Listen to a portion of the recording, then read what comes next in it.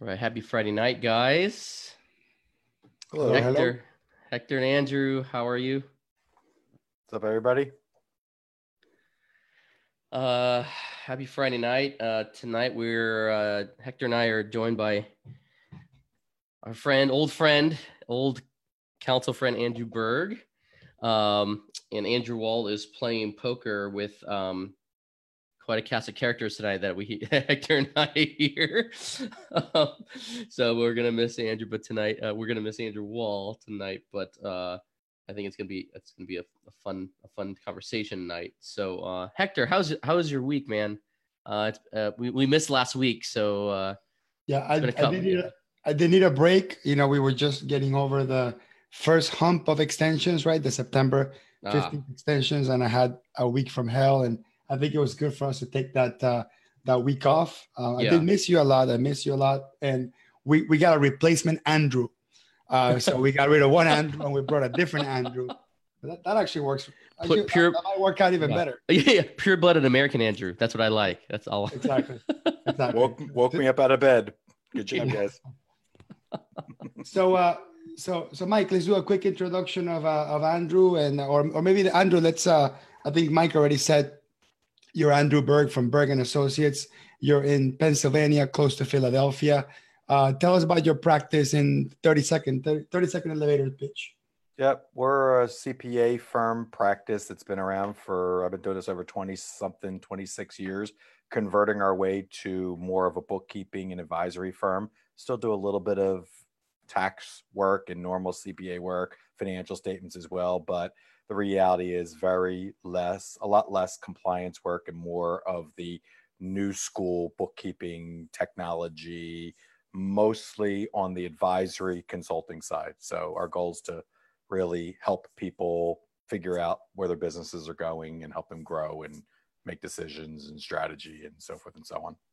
And Andrew, since your company is called Berg Advisors and you led with advisory, maybe you can solve this challenging question for us. What exactly is advisory? From your perspective, what is it now? What was it before? Has it evolved?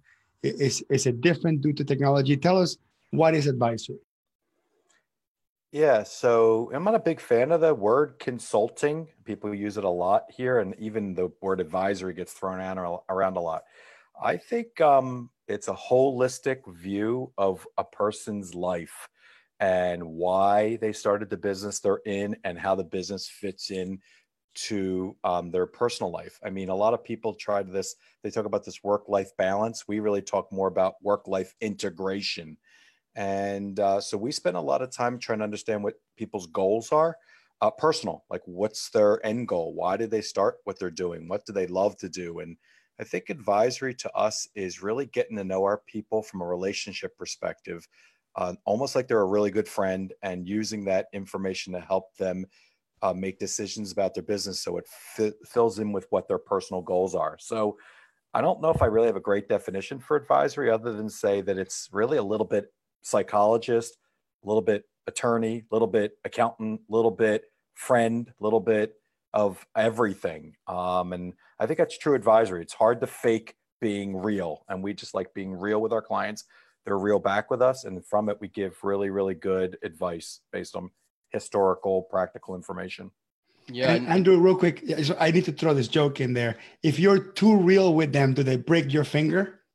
Yeah, this is my dog. My dog. My dog was nice enough to break my finger last week. He was trying to advise his dog. Yeah, I tried. Yeah, he advised me who was boss by breaking my finger. There's that old like joke, if you've heard it, if like aliens look down into the world through like a satellite, and they would probably all assume that dogs were masters and humans were slaves. Yeah, exactly. Right? Yeah. Because we pick up their poop. Yeah, we pick up their poop. We feed them. They just have the perfect life. They're like, these dogs, this race of dogs have captured humanity as slaves. They have these walking slaves. But Andrew, we have a lot of good, funny. I know we have a lot of good, funny memories. We're both very fond of puppets, and we had a really great time on council together. That one year we crossed over and served together. But you were talking about advisory. One, I get it mixed up with like government advisory, right? This like emergency advisory, like, or public service announcement advisory. So it is a weird word to use. But frankly, like, being a CFO, being a real consultant at in regards to areas of finance and accounting, one, I would say I actually don't meet that many people that are good at it, right? There's not many. I mean, in the landscape of how many pro advisors there are, how many accountants you meet, most accountants, and we know this, you get out of school, you go work for public. This is what most accountants, they will work public. They watch what they can't make partner, or they don't want to wait around making partner. So they go start their own firm. And so the brunt of their experience is they got a job out of college and then they started their own firm. That's their experience, right? And then they start trying to do consulting or advisory in the sense of really helping a business owner grow their business, actually grow it, not just I can give you a tax plan, or I can make sure you take this audit and do the right accounting procedures with it, but real advisory, growth. And so you're one of the few people I've talked with and interacted with, and we've talked about this, how we've, of the people we know, the pro advisors we talk to, how many really have CFO chops. Like if they went out and hung their hats, if advisors went out the door and we had to hang our hats at CFOs, how many of us could actually get jobs as CFOs? Yeah. And there's not many. There's actually not many. It's crazy. You're so right. There's not many. I think you got to really live it. Like, to me, you got to live being, act as if the business that you're helping or the business that you're working at is like your own. And once you live it all day long, on the weekends, at nights, and act like it's your own, I think it's easy to provide advice. I think it's all about listening, probably more than talking, and using every single skill set that you have to help them make decisions. I left public accounting for a couple of years, went to work in real estate as a COO and CFO, and I learned so much about how to run a business. And now I bring it back to my clients on a part-time basis. And it was all testing. It's all testing theories, doing that, getting it wrong, doing that, screwing it up. And you're right. You have to live it in order to do it right. But I think more than anything else, it's not a job. To me, it's like life. Every single person I work with, I feel like their business is my business. And because of that, I live it all day long. So I was mentioning to Hector earlier that we kind of take on 1 or 2 clients a quarter, where we help them provide services to help fix their businesses. And I can only do 1 or 2 a quarter because it's like my life. My phone will blow up every day, every hour, if necessary, dealing with people's situations. And it's really hard. It's really hard to run multiple people's businesses, but it's true advisory is like you run and own that business yourself. So for that limited group, Andrew, that you're kind of like putting your heart and soul into per quarter, which is not your bread and butter when it comes to revenue, right? Because a lot of these you're doing a lot of stuff beyond what people would pay for. You're almost acting like a part-time employee and listening to water cooler conversations and helping the warehouse guy open the warehouse door and talk about, how they deal with inventory coming in or whatever. You're being one of them, right? Just kind of like the undercover boss type of thing. You're doing that in order to kind of live and breathe their, what their day-to-day looks like. And then hopefully once you step out and able to think a little bit, you can say, you know what? I realized, so many things about the employees, about their environmental factors, about the physical presence that they're in, and the traffic and the type of clients and the logistic issues because of where they're located, where information that the numbers didn't give you.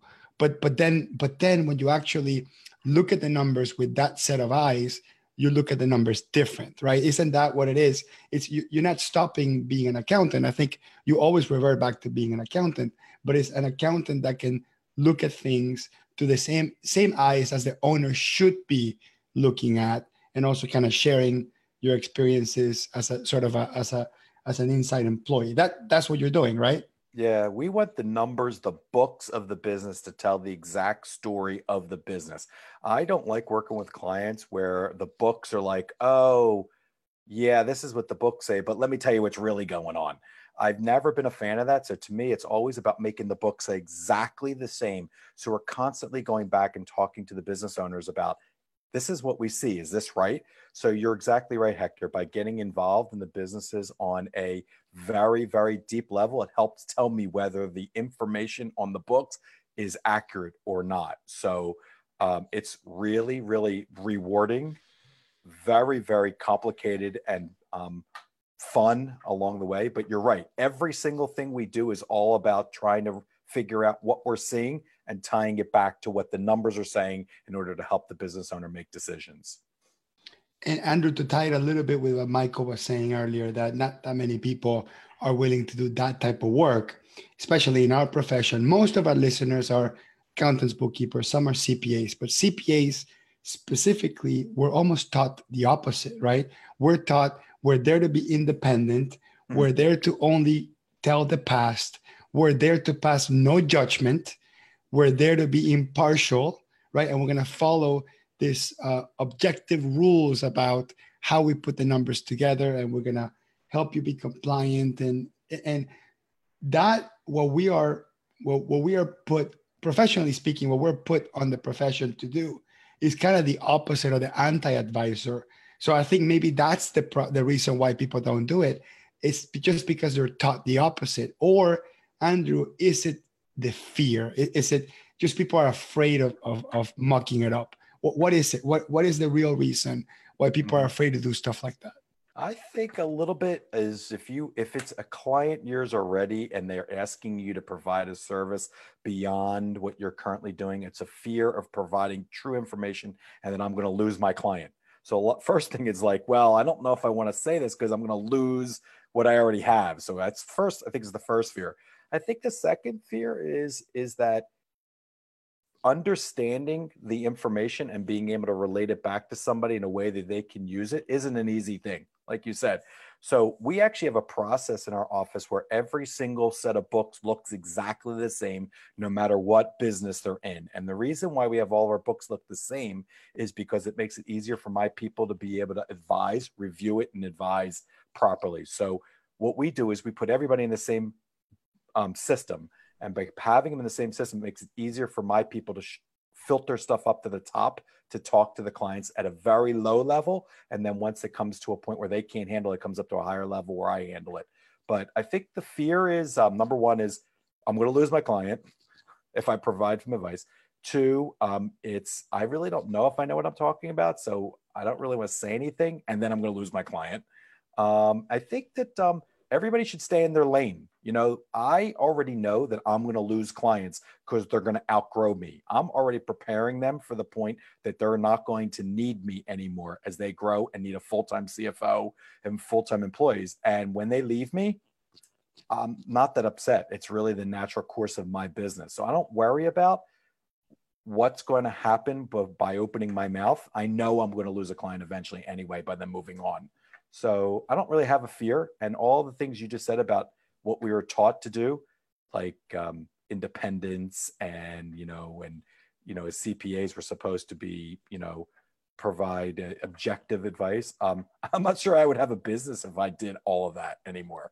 I mean, we're constantly telling people how we think it is and not really very, very independent unless we have to be. Right. And I mean, if you're a true CFO for these clients, you're not just giving you're actually giving subjective advice because your goal is for them to succeed, right? You're actually in it for them to succeed. And then I like the fact that what you said, you're not afraid for them to outgrow you because there's plenty of other clients that need your help after this client. There's another client or there's another opportunity. And that I find refreshing, but also I do find that pretty rare. Mm-hmm. You don't meet a lot of firm owners that are willing to say, "Hey, client, I'm going to do what's best for you, and that means you have to outgrow me. Mm-hmm. You have to go get into a situation where you actually need a full-time team in-house at your company because you're doing so well, you're growing so fast, and I honestly couldn't serve you as an interim or part-time consultant anymore.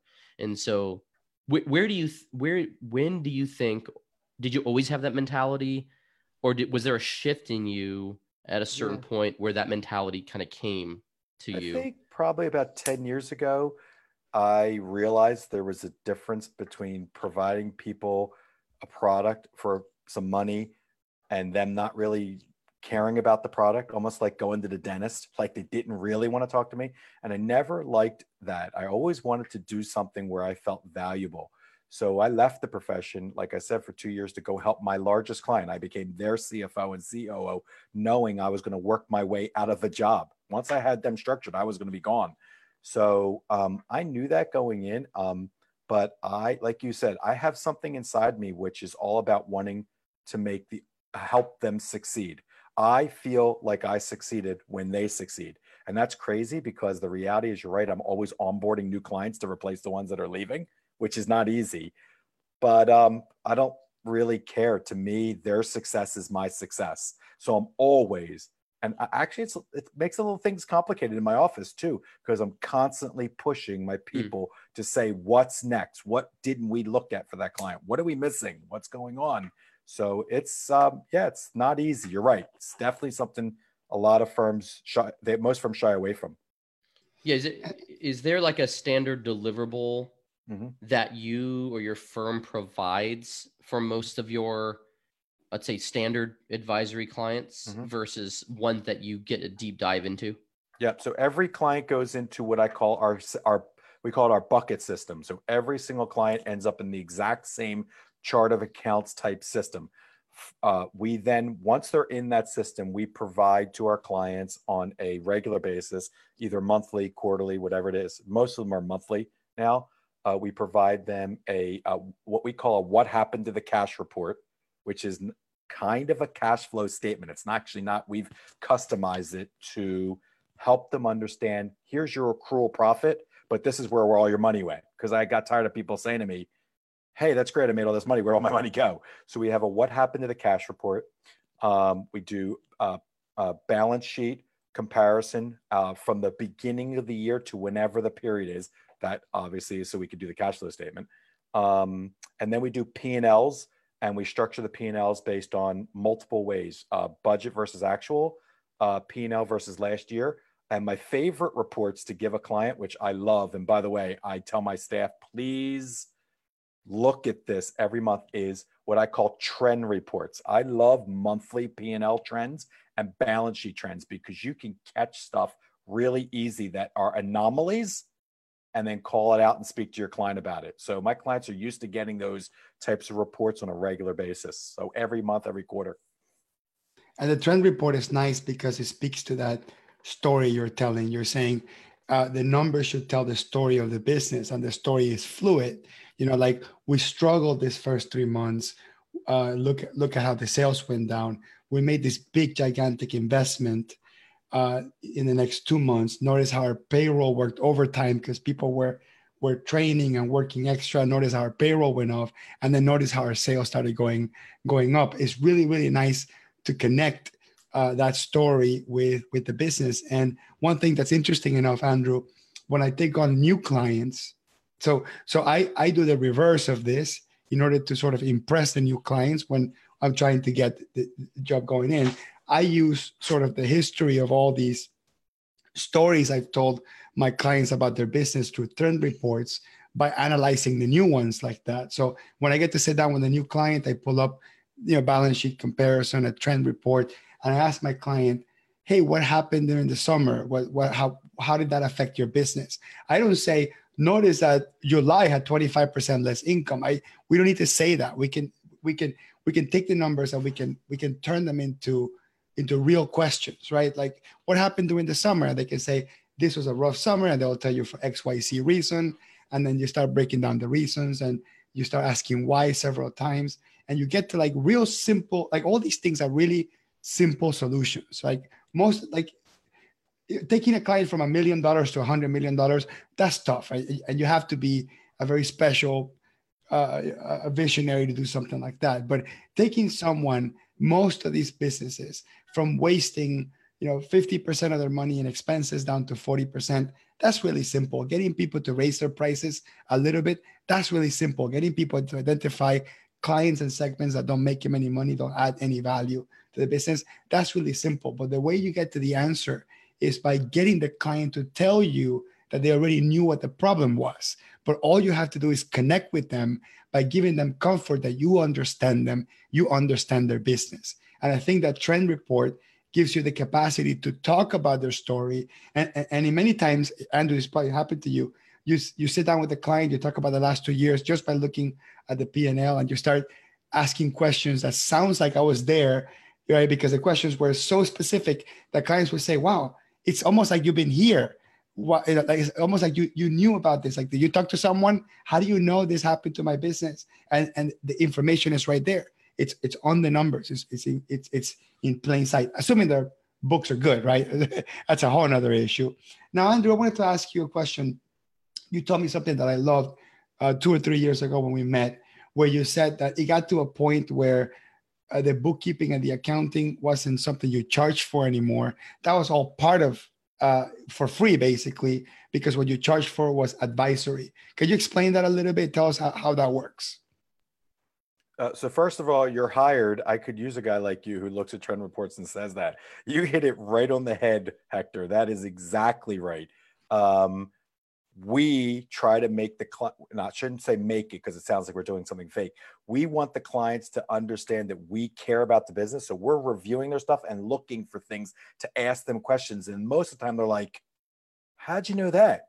And you're right. It's just like reading it and seeing it and then asking the question, not being afraid.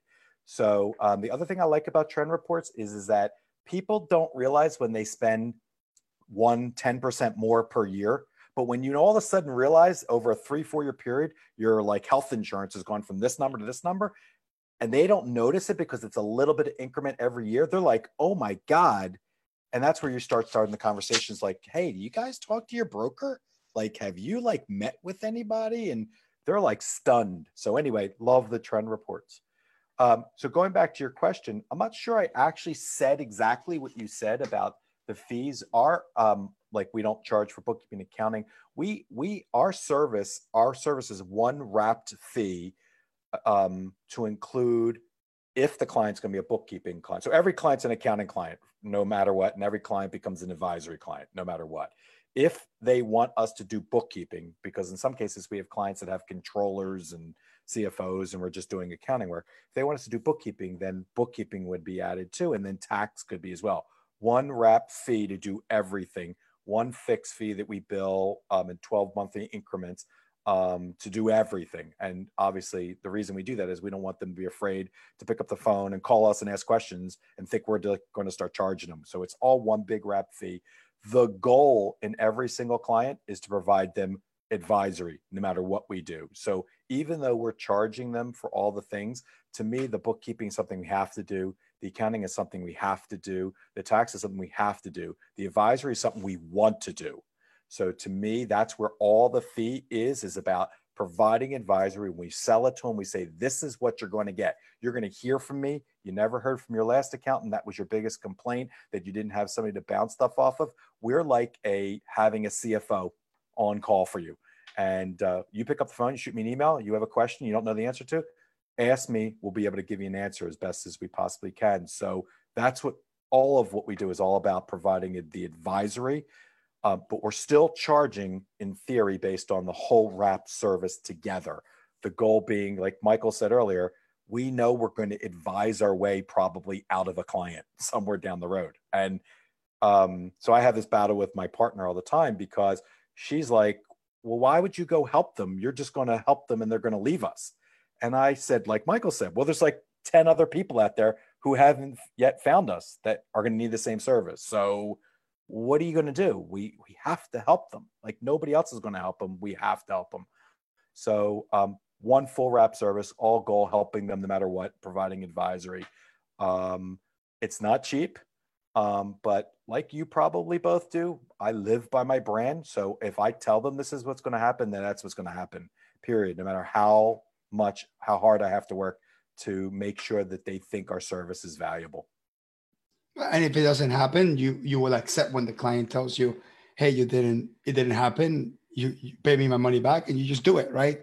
You don't go back and say, "But I worked so many hours," right? I mean, that's what it is, correct? It's taking the risk with the client, making the client feel that you're running alongside of them, right? That you're not just another obstacle charging them money to try to get to their goal. Because there's service providers can position themselves in one or two places. One is, I am a necessary evil for you to go to the next step.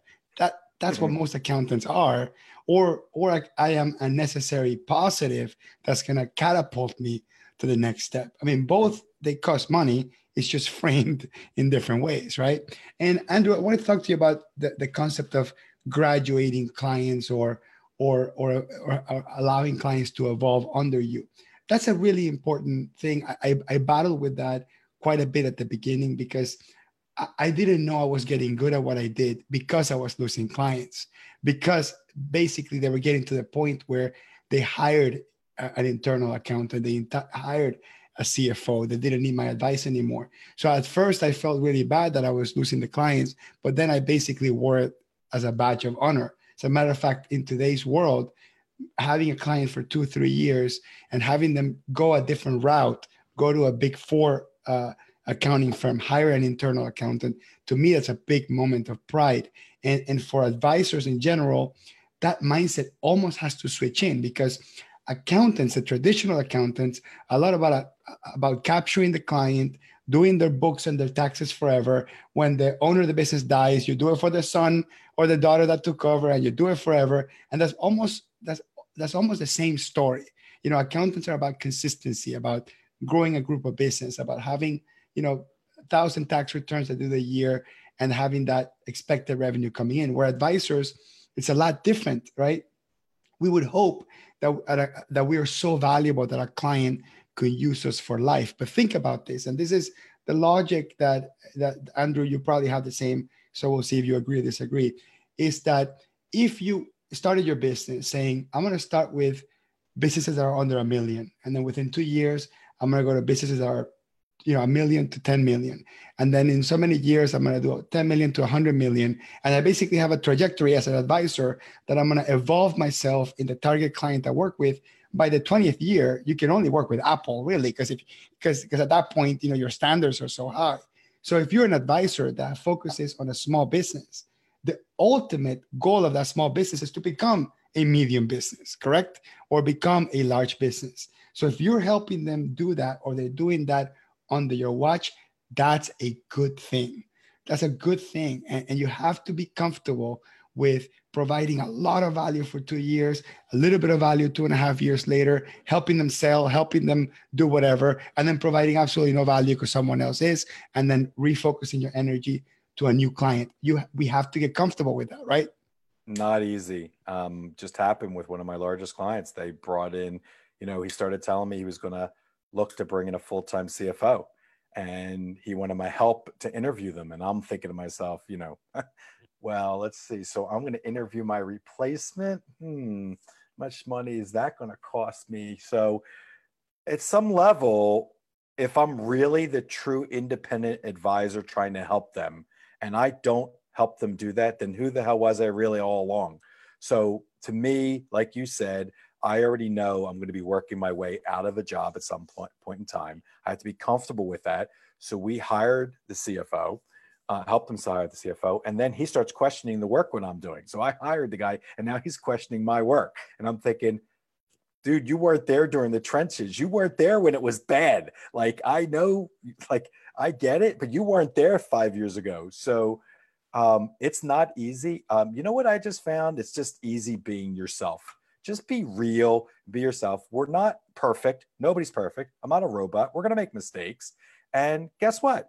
Some CFO is going to come along and it's going to look at my work, and they're going to find something that I didn't see because I was looking at something else. Oh, well, it's going to happen. Doesn't make me a bad advisor. Doesn't make me a bad accountant.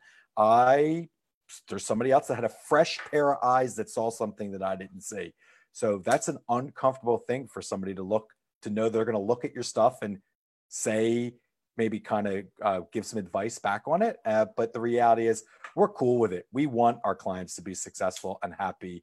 And we're okay. If people find mistakes, that's cool. We already know we're going to make mistakes. So yeah, you're very difficult. You're right, Hector. Very tough.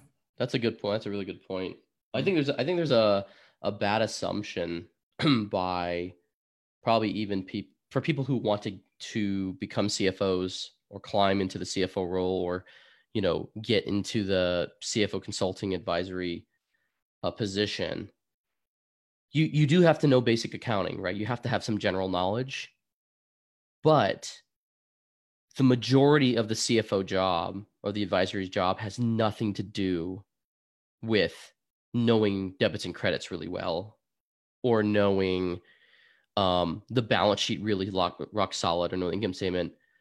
I would say there's really a few key traits, and would love to hear your thoughts and Hector's thoughts. I would say one is like we talked about earlier, you actually genuinely have to be interested in the entrepreneur's business. Like you're interested in their business and you want them to succeed. Like you actually want them to succeed, sometimes more so than you want yourself to succeed, because their success means your own success, but you're almost willing to do the same things that entrepreneur is willing to do for their business, right? And then secondly, you have to be able to ask good questions. And I've had consulting sessions where I literally gave no advice.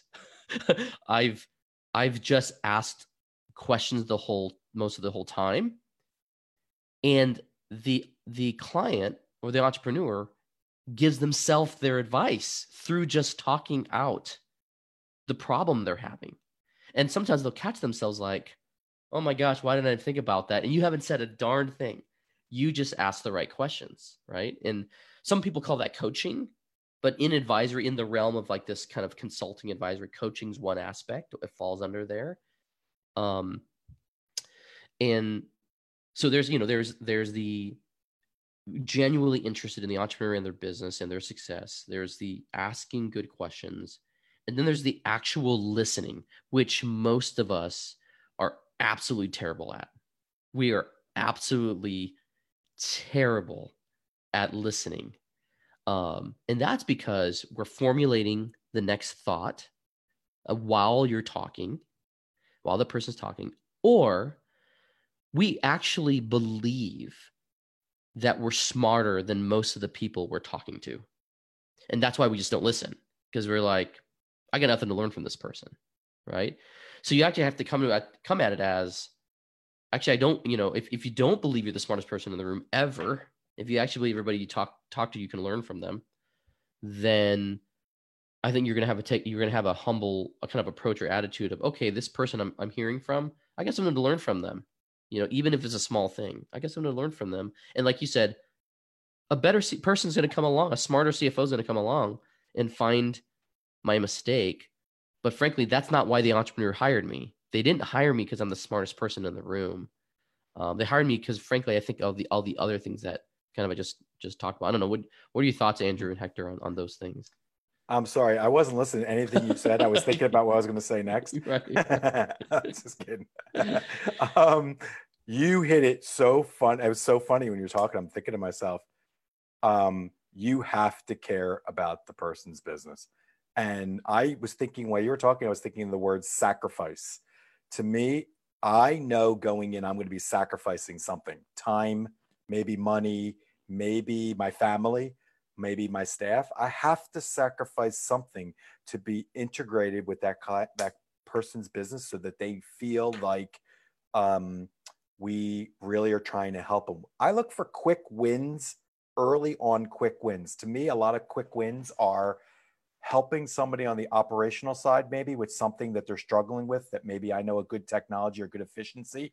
And I think if you can get people on your team with quick wins, it's really easy at that point to get people in the room and listen to you. So we look for really quick wins when we get involved with people. But, I've been in rooms with people who I know were totally smarter than me. And I've been in those rooms with people who thought they knew what they were talking about even though they were smarter than me. And I never have ever not said something to them if I thought they were wrong. And I have been in rooms where people were like, don't say anything. Like, just don't say anything. And I can't not say anything, not because I want to be right, but because I just want to make sure it's clear that you're not, just because you're the loudest doesn't mean you're right. And I think a lot of people are afraid, they're afraid of people who they think are so much smarter than them. So you're right. It's all about relationships, listening, and caring. You got to care about that person's business. Like Hector said, you got to want to get down there to the warehouse, sit and talk to the person who's working in that warehouse and find out what that person's struggles are to really figure out how to help them, and then which in turn will help the business. If you don't care about people, want to listen to talk to somebody who's a totally different person than you, maybe in a totally different life cycle than you, then what are you doing? Like, that's the best part of it, is talking to somebody. Those people in the warehouse are just as smart as me, doing whatever it is they're doing. So we love it. You got to love people. I mean, just got to love talking to people. What do you think, Hector? Well, it's a lot of stuff to think about here. So on the comment about talking to the warehouse guy, or the person that answers the phone, or someone that basically organizes the paperwork and scans it before it gets archived, there's a lot of insightful stuff that they seemingly, and I don't want to put them down, but if we judge people by their payroll, right, we are likely to deem them as less smart or whatever, or a different level than us. But when you finally realize that those are the people that have the keys to the kingdom in many ways, right? They're the ones that, like, for example, someone that archives documents, right? They're looking at all the documents that are being scanned and archived. That person can tell you, insight about, look, these vendors are changing the presentation of these products. The bills are getting bigger, they're getting smaller. Little things like that can tell you a lot of stuff about what's going on, right? Like, I used to scan 3 pages of Amex statements. Now it's 27 pages. Okay, something's going on with the Amex credit card. Someone's going wild with the Amex credit card. So sometimes it's the unseemingly great sources of information in the company. The ones that are seemingly the ones that hold the great information actually hold that, or at least initiate the conversation. On the quick wins, Andrew, I did want to deep dive a little bit more, because I like those little hacks and those little tricks. The quick wins that I look for, typically, especially if I want to win the heart of the data entry person or the warehouse person or whatever, I observe how they enter stuff on the computer, and I observe how often they use keyboard shortcuts, because those are easy, right? You can look up a keyboard shortcut for Excel, keyboard shortcut for QuickBooks, even just regular Microsoft Windows keyboard shortcuts. Like I remember just recently, it was like 2 weeks ago, I was talking to the warehouse, a person that had their face told the story of how little they wanted me there, right? Because I came in to fix the inventory, it was his responsibility to fix the inventory. So I was there, it must have been 30 minutes, right? 30 minutes. The person really didn't want me there, and he was very resistant to everything I asked. And one thing I noticed he was minimizing like 20 windows at a time to show me something. He just kept going, minimize. And I sat there for like 30 seconds waiting for him to, move the mouse over to the little icon where you minimize. And I told him, how often are you minimizing? Just wondering, how often are you minimizing and maximizing windows like this? He's like, all the time, because I have to have my order window and my shipping window and my this window. And I say, and you do that every time you get to the desktop? Yeah. Can I show you something? It just really changed. It really helped me. And when they say, yeah, sure, I do, a Windows D, and it goes straight to the desktop. And that person's eyes was like the story of, oh my God, I have wasted so much of my life in this past 15 years of working with these people by minimizing every window. And that seems like a dumb thing, but that's a huge quick win, because now you got that person in your pocket, right? Now that person says, okay, he's my ally. He's helping me be more efficient. He's helping me be faster. He's not here to fire me. He's here to help me get better. So sometimes little things like that go a long way. But I wanted to maybe ask you, Andrew, what other quick wins like that, like little life hacks and stuff that we can learn from? I've done some really crazy stuff. I mean, some of the wins are, like easy kind of accounting wins. Like you see a bookkeeper who's struggling and has never heard of Bill.com, and you show them what can happen if you use a program like that. And they're like, oh my God, this will change my life. That's like an easy win for somebody who's never heard of it, or somebody who's getting up constantly and walking over to a scanner to scan documents and then showing them the free program that they could put on their smartphone and snap, snap, snap, and send that via email directly to, or send it via the PDF directly to Bill.com or something like that, or right to their email. And they're like, oh my God, I never thought of using my phone. I didn't know you can convert images to JPEGs on a program with an app. So real quick little things where I feel like we can help people with the way they do business. But we've done so much of stuff as say, wow, that person's struggling because they have one screen. They'd love to have a second screen, right? We'll likely come in. I'll have like multiple screens in my office, and I'll take a monitor and literally bring it to their office and plug it in for them and have them have second screen. And they're like, oh my God. Or I'll have a client that really wants to have calls with me. And I'm like, why don't we do video calls? And they're like, nah, I don't know how to do that. And I'll bring a camera. I'll buy a camera. It's $25. And I'll literally plug it in, install it on their computer and say, now we're going to talk. So to me, it's those little things, a little bit of money, maybe it costs a little bit of time. I keep using that word sacrifice. But if you can get those people on your team, makes it so much easier to do your job. We were talking about CFO, Michael. Look, it's not about one person. You're not doing it by yourself. You need people to help. The more people who are bought into what you're trying to do, the easier it is. So whatever we can do to get people to buy in, we do it. So guess what? Warehouse guys, I know I'm going to meet with the warehouse guys, Hector, one morning. I'm bringing Dunkin' Donuts and coffee, right? And some of those people feel like it's like kind of lame, like, oh, you're buying them with Dunkin' Donuts and coffee. But you know what? When you sit with them and eat with them and talk to them about the game last night or whatever it was, before you know it, all those walls of I didn't want you here get broken down. And you know what, Hector? It's just like being a normal person, right? It's like what you would do if it was your friend coming over to have a drink with you, right? If you treat people that way, no matter whether you just met them or not, it like comes through in your personality and what you say. And people love talking to people. People love, as long as you're not going to give them more work to do and you're trying to help them, I think people want you there. But the minute they think you're there to give them more work to do, you're right. It's go away. I don't want you here. So I'll do anything to make them want to be on our team.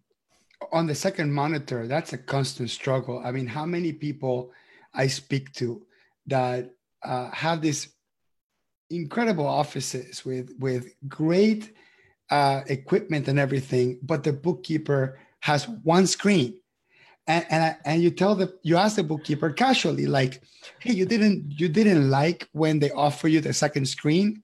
And usually the answer is no, they haven't offered me a second screen, because I always assume that it's normal for people to have two screens, right? And I was like, have you asked your boss for a second screen? Oh no, him? You don't know him. He's cheap as hell. He's not going to spend a dime and this and that. And I say, let me ask you a question. If I can convince him to use a second monitor, could you come back to him and promise him more productivity? Oh, absolutely. I would be 20% more productive. Oh, what would that look like? Well, I'll be able to finish whatever, the TPS report by 10 a.m. instead of 11 a.m. So why don't you approach it like that?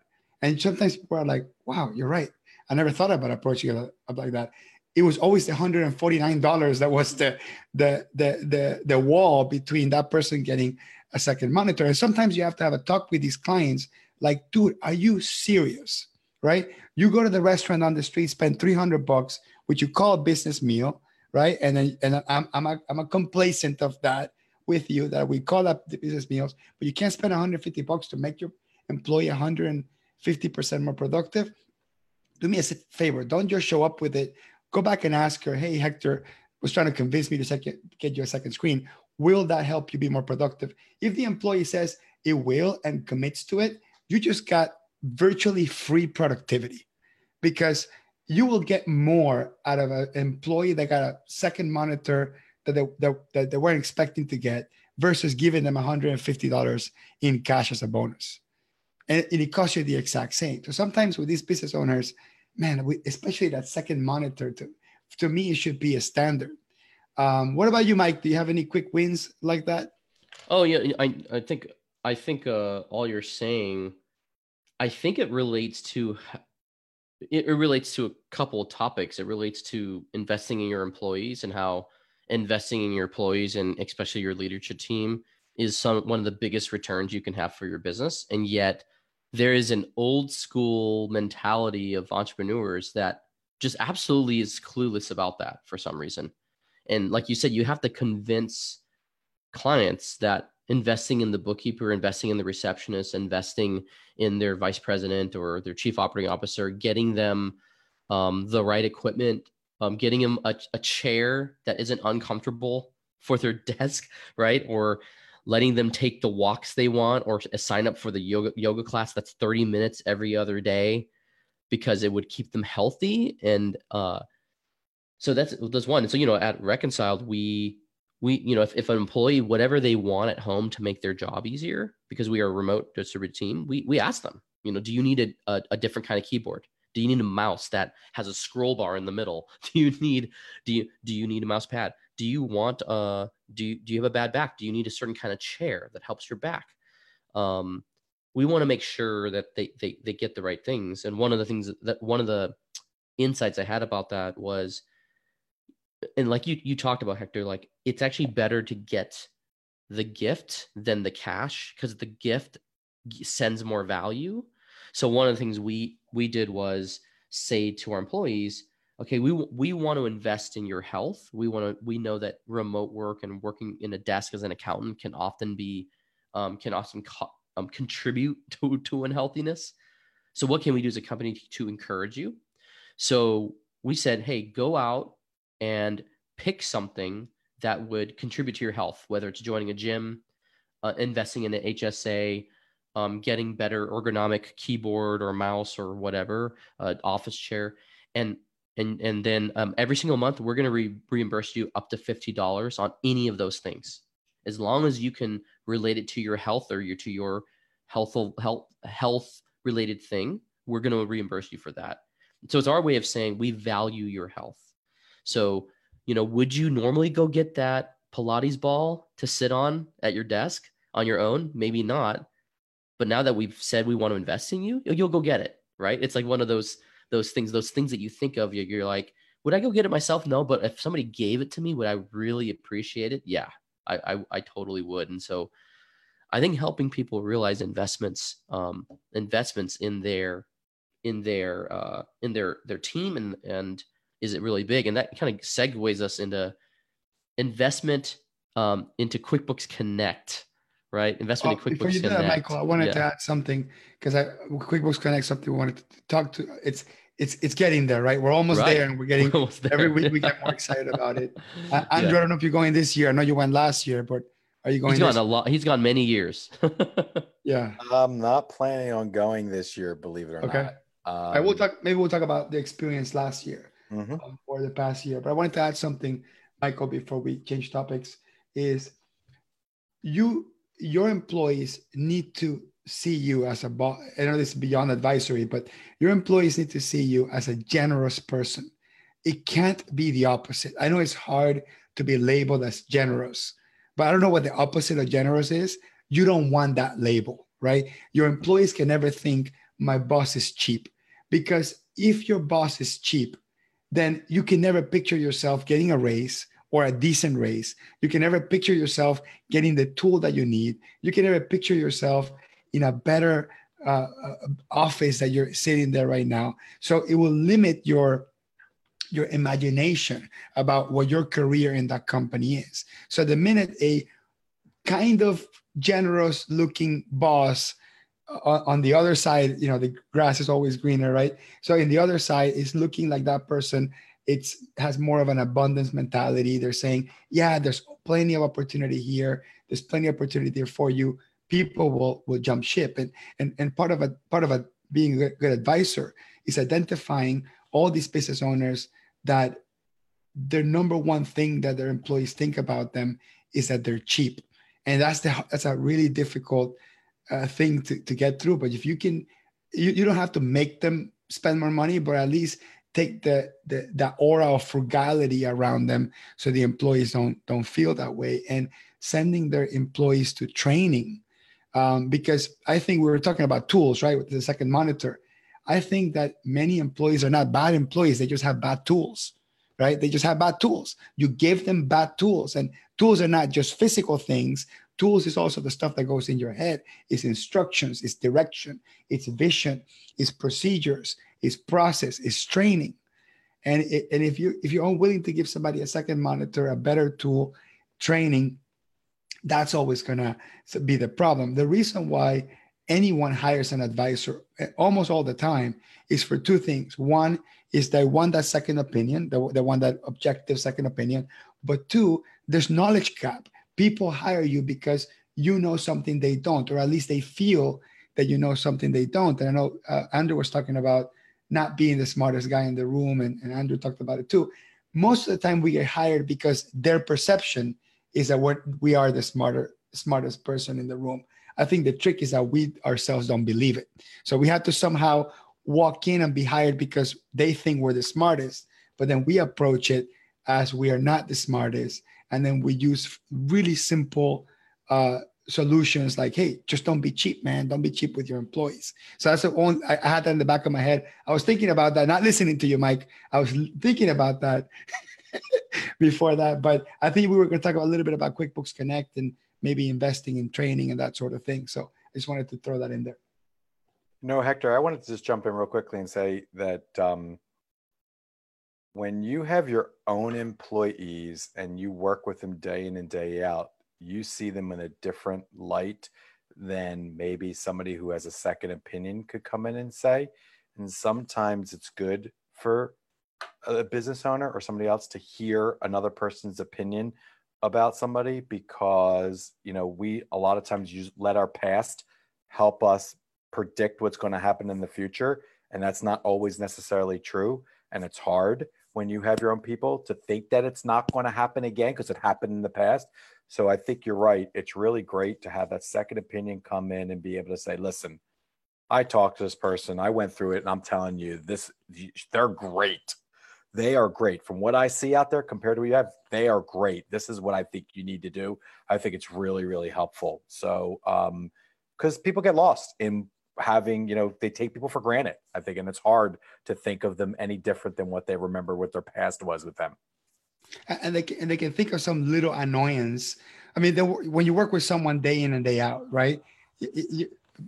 We have little annoyances about people, like someone brings tuna, to lunch and it stinks up the whole lunchroom. I mean, something as little as that can cloud your judgment about that person's intention and ideas, right? So I think sometimes it's important to look past that as well. Yeah, that's great. Yeah. One of the things, one of the stories I know, Andrew, you've talked to me about a few years ago, when I met you early on, was your experience with a pretty well-known coffee company that you were advising, and a company that I think you connected with at QuickBooks Connect years ago. I don't know if you want to share that story a little bit with us, because that's a pretty cool story. Yeah, sure. So Death Wish Coffee, obviously, is what Michael's talking about. So I think it was the first year that they had the Firm of the Future contest for accountants, and we applied for that contest and made it into the top 20. Of course, we thought we won. So we went out, they invited us out to QuickBooks Connect 2. It was the second QuickBooks Connect. And, they had the 20 firms there. We did not win. Our good friends at Two Roads won that year.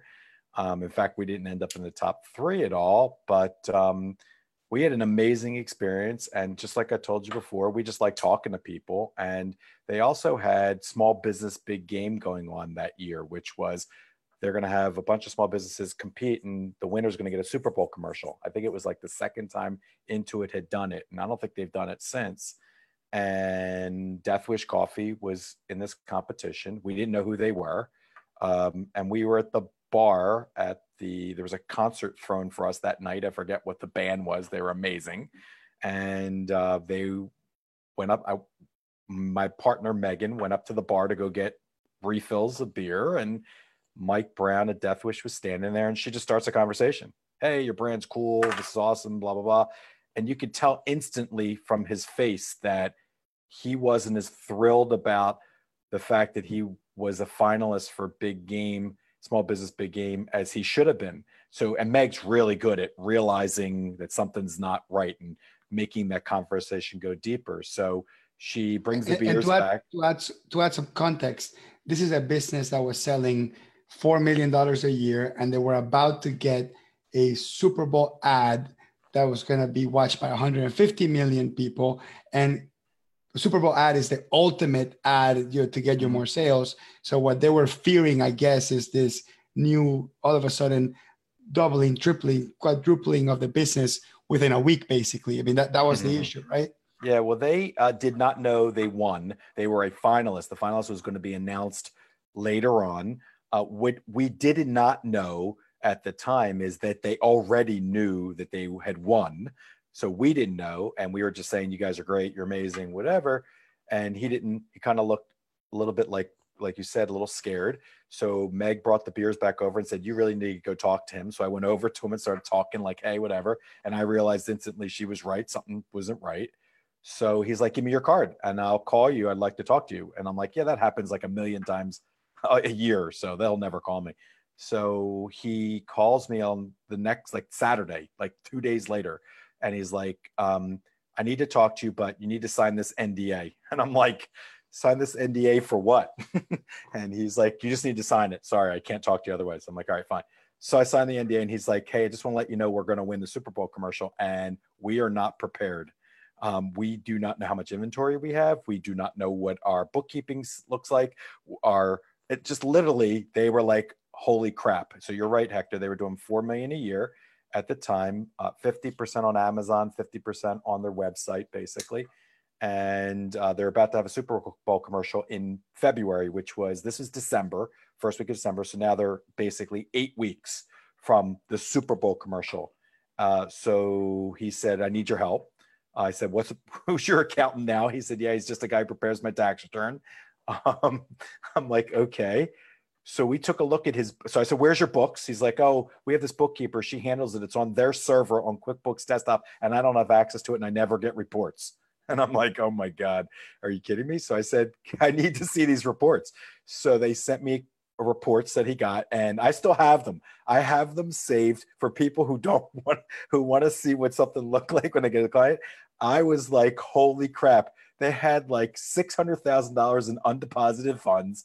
They had like money in open balance equity. They had credits where they should have been debits. I was like, oh my God. One of those things where as an accountant, you look at it and you're like, something's severely wrong.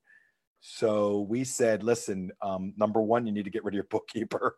And number two, we'll do everything and anything to help you. So we took an engagement with them, which was an 8-week engagement to help them get ready for what was about to happen. Literally from everything to restructuring their bookkeeping, restructuring the way that they handled their accounting, for preparing their inventory system to be able to accept the orders that were about to come in, to helping the owner of the business understand that we had his back related to whatever was necessary. So we literally helped him with HR and so forth and so on.